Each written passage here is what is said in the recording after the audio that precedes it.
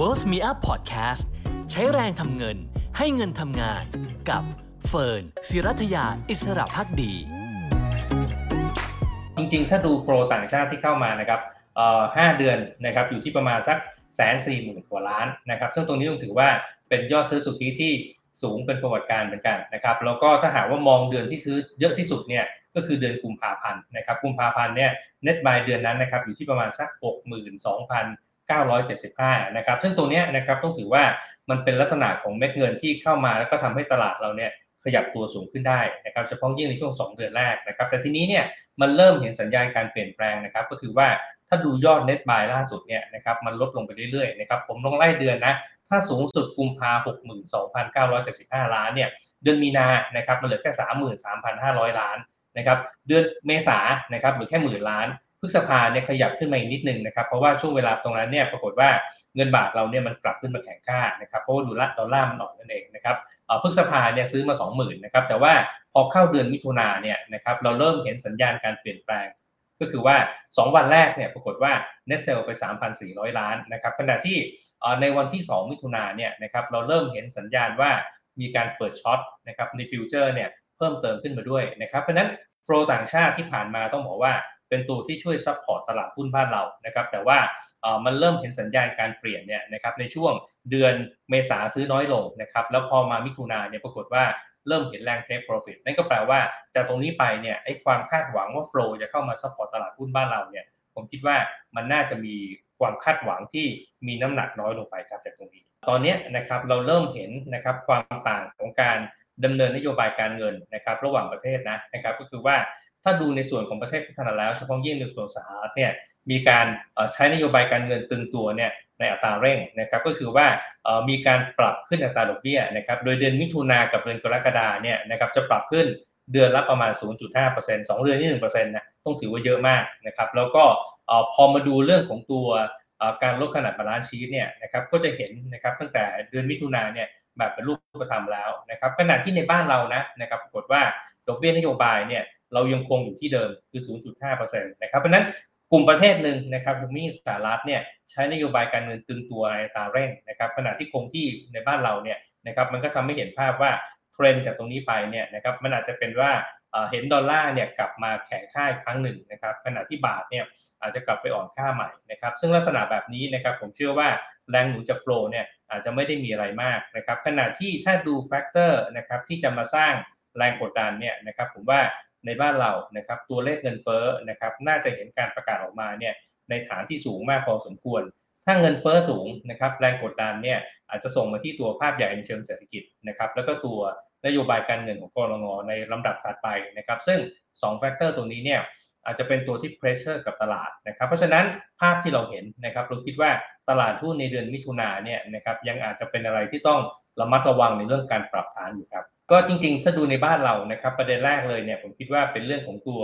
เงินเฟ้อนะครับซึ่งสถานการณ์เนี่ยผมเชื่อว่ายังน่าจะเห็นตัวเงินเฟ้อเนี่ยในระดับที่ค่อนข้างจะสูงอยู่เหตุผลเพราะว่าถ้าเราไปดูนะครับตัว CPI ในเชิงเปรียบเทียบเนี่ยปรากฏว่า CPI เดือนพฤษภานะมันอยู่แค่ประมาณ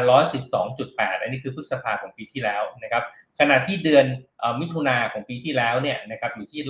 113.2 ซึ่งผมมองว่ามันเป็นฐาน CPI ที่ต่ำนะครับขณะที่เปรียบเทียบนะครับในช่วงเดียวกันของปีนี้เนี่ยเราเห็น CPI นะครับน่าจะขยับแตกขึ้นไปเนี่ยในอัตราที่เกิน120จุดขึ้นไปนะครับนั่นก็แปลว่าเงินเฟ้อเนี่ยนะครับยังน่าจะอยู่ในทรงที่สูงมากๆการไหลเข้าของเงินโฟลจากต่างชาติเนี่ยยังไม่น่าจะเห็นอะไรที่กลับเข้ามาแบบมีนัยสำคัญนะครับแล้วตัวนโยบายการเงินบ้านเราเนี่ยอาจจะต้องเริ่มเห็นการขยับตัวดอกเบี้ยนโยบายเนี่ยให้สูงขึ้นนะครับในลำดับถัดไปนะซึ่งอาจจะเป็นช่วงประมาณสักปลายควอเตอร์3หรือว่าต้นควอเตอร์4นะครับอันนี้เรื่องที่1นะครับเรื่องที่2เนี่ยเราเห็นตัวสัญญาณที่มาจากเรื่องของสงครามรัสเซียยูเครนเนี่ยยังไม่เห็นจุดจบเลยนะครับแล้วเราก็ยังเห็นภาพว่าการแซงชั่นรัสเซียเนี่ยยังเห็นได้อย่างต่อเนื่องนะครับไอ้การที่แซงชั่นตรงนี้เนี่ยมันไปกระทบนะครับที่ปริมาณการค้าระหว่างประเทศนะครับซึ่งอันนี้ก็ถือว่าเป็นเรื่องที่ใหญ่พอสมควรนะครับส่วนอีกเรื่องนึงนะครับคือเรื่องของตัวการเมืองในบ้านเรานะครับก็คือว่าในเดือนมิถุนายนเนี่ยนะครับน่าจะเห็นการยื่นอภิปรายไม่ไว้วางใจนะครับแล้วก็การอภิปรายเนี่ยนะครับคงจะเกิดขึ้นในช่วงประมาณสักเดือนกรกฎาคมนะครับซึ่งผมมองว่ามันก็เป็นจุดรอยต่อที่มีความสำคัญนะครับก็คง ต้องจับตาในฐานะที่เป็นตัวปัจจัยเสี่ยงนะครับสำหรับตัวตลาดหุ้นนะครับส่วนเรื่องอื่นนะครับก็คงเป็นเรื่องของตัว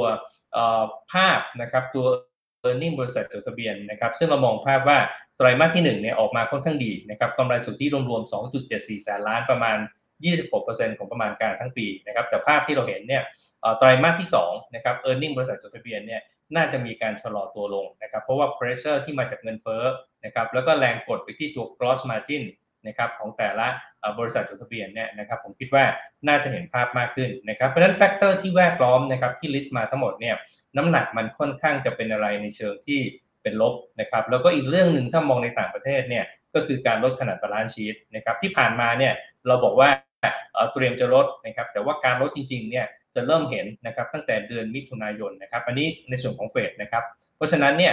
ภาพเดือนมิถุนายนนะครับค่อนข้างจะเห็นแรงกดดันเนี่ยที่เข้ามาในโซนลบเป็นส่วนใหญ่นะครับเพราะนั้น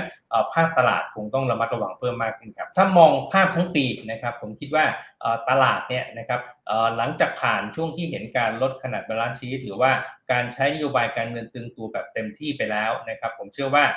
หลังจากผ่านครึ่งปีแรกไปแล้วเนี่ยนะครับครึ่งปีหลังนะครับอาจจะเป็นช่วงแต่ประมาณสักกลางๆไตรมาส3เนี่ยประเด็นที่ผมว่าไปทั้งหมดเนี่ยมันน่าจะเริ่มผ่อนคลายนะครับเพราะนั้นตั้งแต่ช่วงกลางๆไตรมาส3เป็นต้นไปนะผมเชื่อว่าตลาดหุ้นนะครับน่าจะเป็นอะไรที่ค่อยๆดีขึ้นนะครับแล้วก็อีกส่วนหนึ่งเนี่ย